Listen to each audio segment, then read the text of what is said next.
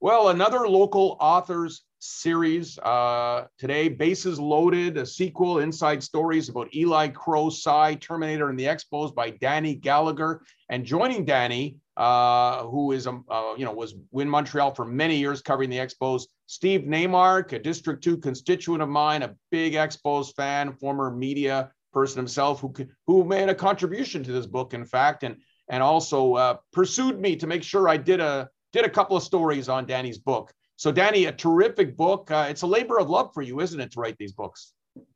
Oh, for sure. I've been writing books about the Expos since 1997, and I've kind of picked it up a notch, getting pensioned off a few years ago and having a lot of time to spend on the keyboard. And I had Blue Monday in 2018, and then in 2020, I always remember, then 2021 was never forgotten, and then this book, Bases Loaded. So I'm just trying to keep the Expos legacy alive.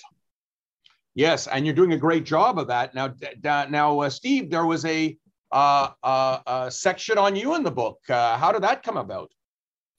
That came about through a mutual friend of Danny's, Eric Grabisky, who was my son Barry's best friend. We got a hold of Danny and said, Stevie Bean, the sportscaster that he was back in the mid-70s at CBMT, CBC Montreal. I was fortunate and lucky enough to do a baseball show called Expos This Week with the late and great Howie Reid as my co-host during the show. What we would do is film the first 20 minutes at Cité de Havre, which is a basin off of St. Helens Island, where that 20 minutes would come up first, and then the last 10 minutes of the show, we would do the Expos pregame broadcast. If it was an 8 o'clock home game in Montreal, we were on for that final live 10 minutes after the pre-recorded 20 minutes with all the Expo players that I mentioned, some in the book, Ron Hunt. There was also Rusty Staub, Ron Fairley. And the show itself came about when Jim Fanning, the late great, left us too early about 7 years ago, would bring all the players down with John McHale, the president of the Expos, and they would do the show with me. And that's where it all started. And then, of course, my sportscast, 6 nights a week at CBMT, would be full of baseball, hockey, and football, being the sportscaster assigned to that job at night. So great. And Danny, what I found fascinating about this book is I haven't really read, it was just incredible that you actually did true interviews with people. You went to Jeff Reardon, Otis Nixon. How did you track all these people down, and how many interviews did you actually do for this book? I did 65 interviews. Now, it's interesting. I would track players down from having, the numbers of some of these players from bygone years, but then I would always have to, contact other people to get phone numbers, or I may even go online and find people through Googling and find numbers where these people live, or in some cases, Mike, I even wrote postal letters asking them to see if would they be interested in doing an interview. So that was the one way, the postal letter that I got Ken Phelps to talk to me. He only played briefly in 1982, but as part of this book, there's a lot of part-time players I wanted to give recognition to. Somebody told me a long time ago, it's not just the star players that make up a team. There's the part-time players, the average players. And so I wanted to give credit to some of these people. I'm 59 years old. So my late dad, Larry, who covered the Expos, from a very, very young age, my brother Chuck and I went to a ton of Expos games. We used to keep a record, and it was a bad record because there was won or loss. And we would go to Jerry Park. I think one year we saw 60 games at Jerry Park. So when you go back and talk about Larry Lintz and players that a lot of people may not remember, believe me, we remember them very well. And it was so interesting to see what they're up to. And I could sit here all day and talk to you about some of the paragraphs, some of the sections you did in your book. You mentioned Ken Phelps. I didn't know that Larry Parrish had a fear of flying. That's hard to believe for a Major League Baseball player. You talked about Doug Flynn, who was a great fielder, a great player, great second baseman. Mike Stenhouse, who is now a CEO of a public policy think tank. I love the thing, Danny. You were not at the Major League All-Star game personally, were you? For the Expos that year, were you there? Not 1982. No, well, I heard there. Lots of good stories. I was there covering it for the old Sunday Express newspaper. Steve, you remember the Sunday Express? And wow, I'll never forget that experience with the Expos there. But you wrote it as if you were there, and it was just great memories. Something that we may never experience again. I found it interesting that most people watching this don't know who René Guimond was. I remember René Guimond very well when he was head of marketing for the Expos. I can't believe that René Guimond would not return any of your phone calls to talk about marketing the Expos. I thought that he would have been gung-ho about giving himself recognition for the great job in organizing the 82 All-Star game. Yes. But at least I gave him some credit in the book. I want to give René credit in the book because it took, 3 or 4 years to actually organize the game.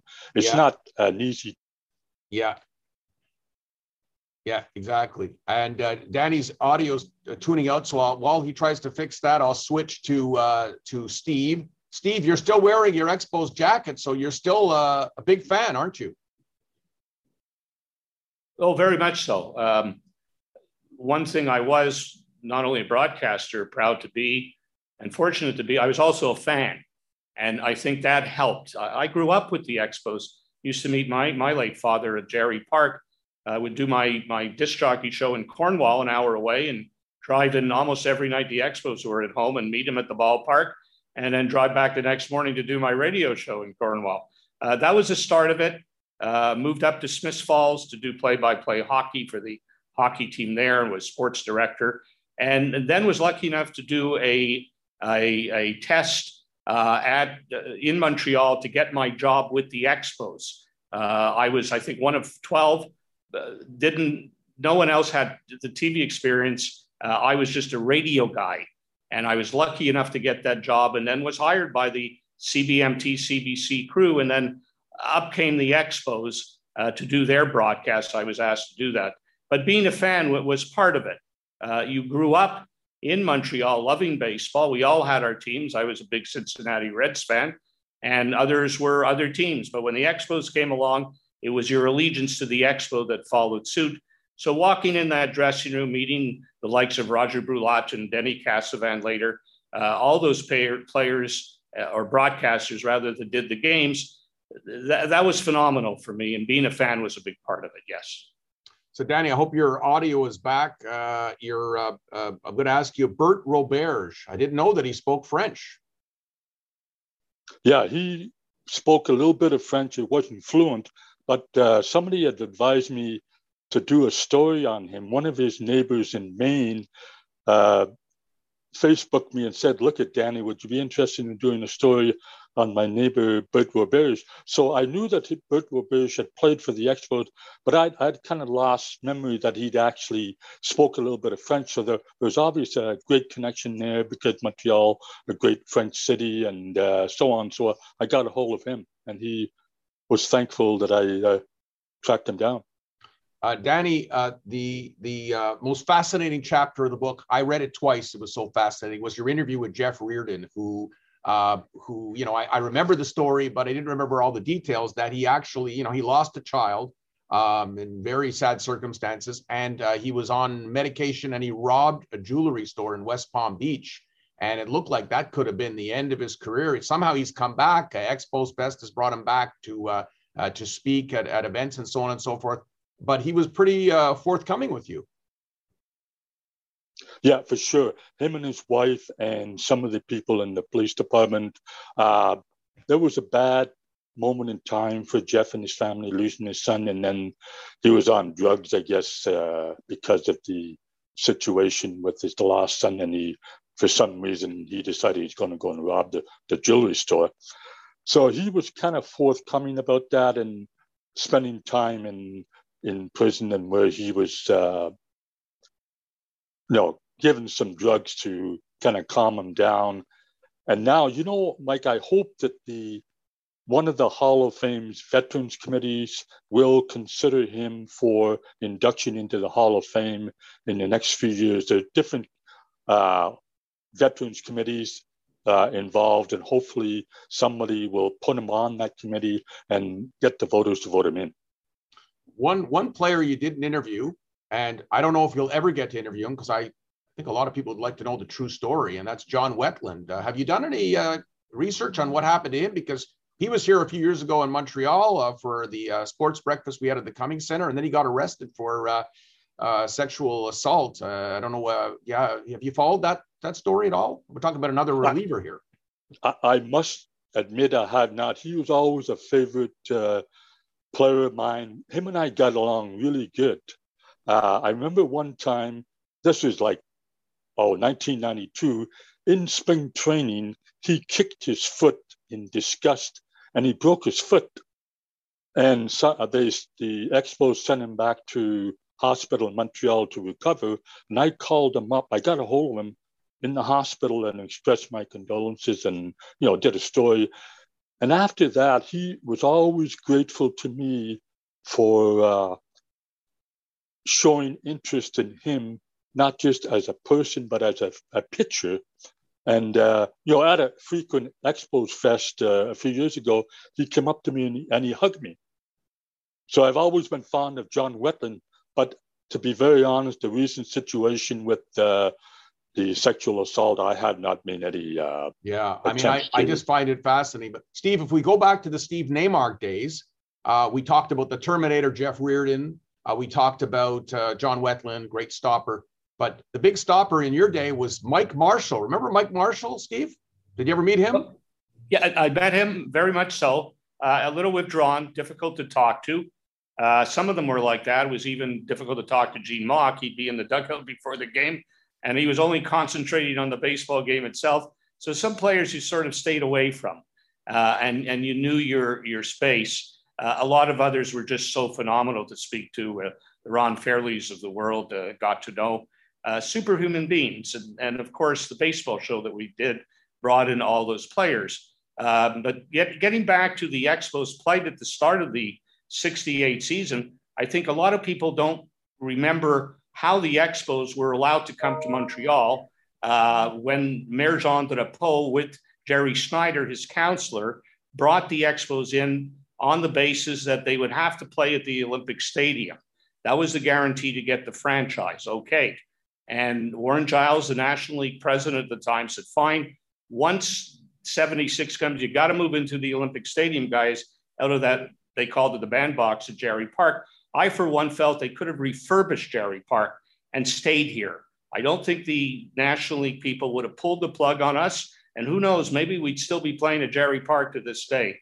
Anyway, that's one thing I'd like to throw out there to the people watching that, if they remember those days. Danny, the more I talk to Steve, the more I say is I think we got some great material for the next book. It might be a co-authored book between Danny and Steve. He's got such stories, hasn't he?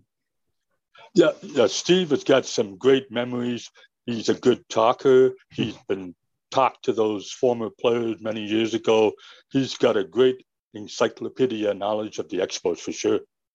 Now, a few more notes I'll share with readers, and I'll ask you to comment on a few before we wrap up. Otis Nixon was arrested for drugs in Georgia. He spent 2.5 years with the Expos, became a big star with the Braves. And once again, Danny, you reached him and you got him to talk to you. Yeah, Otis has always been cooperative over the years to talk. Sometimes he's hard to track down, but he talked about his time with Whitney Houston and then the friendship he had with Whitney Houston and Bobby Brown. And he made a good, solid career out of baseball, made a lot of money, and still a real down-to-earth gentleman. Another anecdote, Jake Allen, goalie for the Montreal Canadiens, didn't know until I read your book that Kurt Allen, his dad, was the catcher for the late Rael Cormier, who, of course, was a big star in the major leagues from New Brunswick, played for the Expos, passed away sadly. So you uncovered a nice little gem there. You actually talk to Kurt Allen, Danny? Yeah, yes, I did. I talked to Kurt and a few other folks down in New Brunswick. who also played not only with Rael Cormier, but Bill Lee. See, Bill Lee played for the Moncton Mets from 84 to 88. So there's a great admiration for Bill Lee and the Maritimes. Yeah, and you did another great section on Aislinn, Larry Walker, of course, Bill Lee, the late Gary Hughes, a great scout who I had interviewed many times. Didn't know until I read your book that he passed away in 2020. Ron Darling, who was an Expo for 2 weeks. You talk about players like Maury Wills, Greg Nettles, Nate Colbert. I still remember Nate Colbert's batting stance and how he would hit the ball out of the park.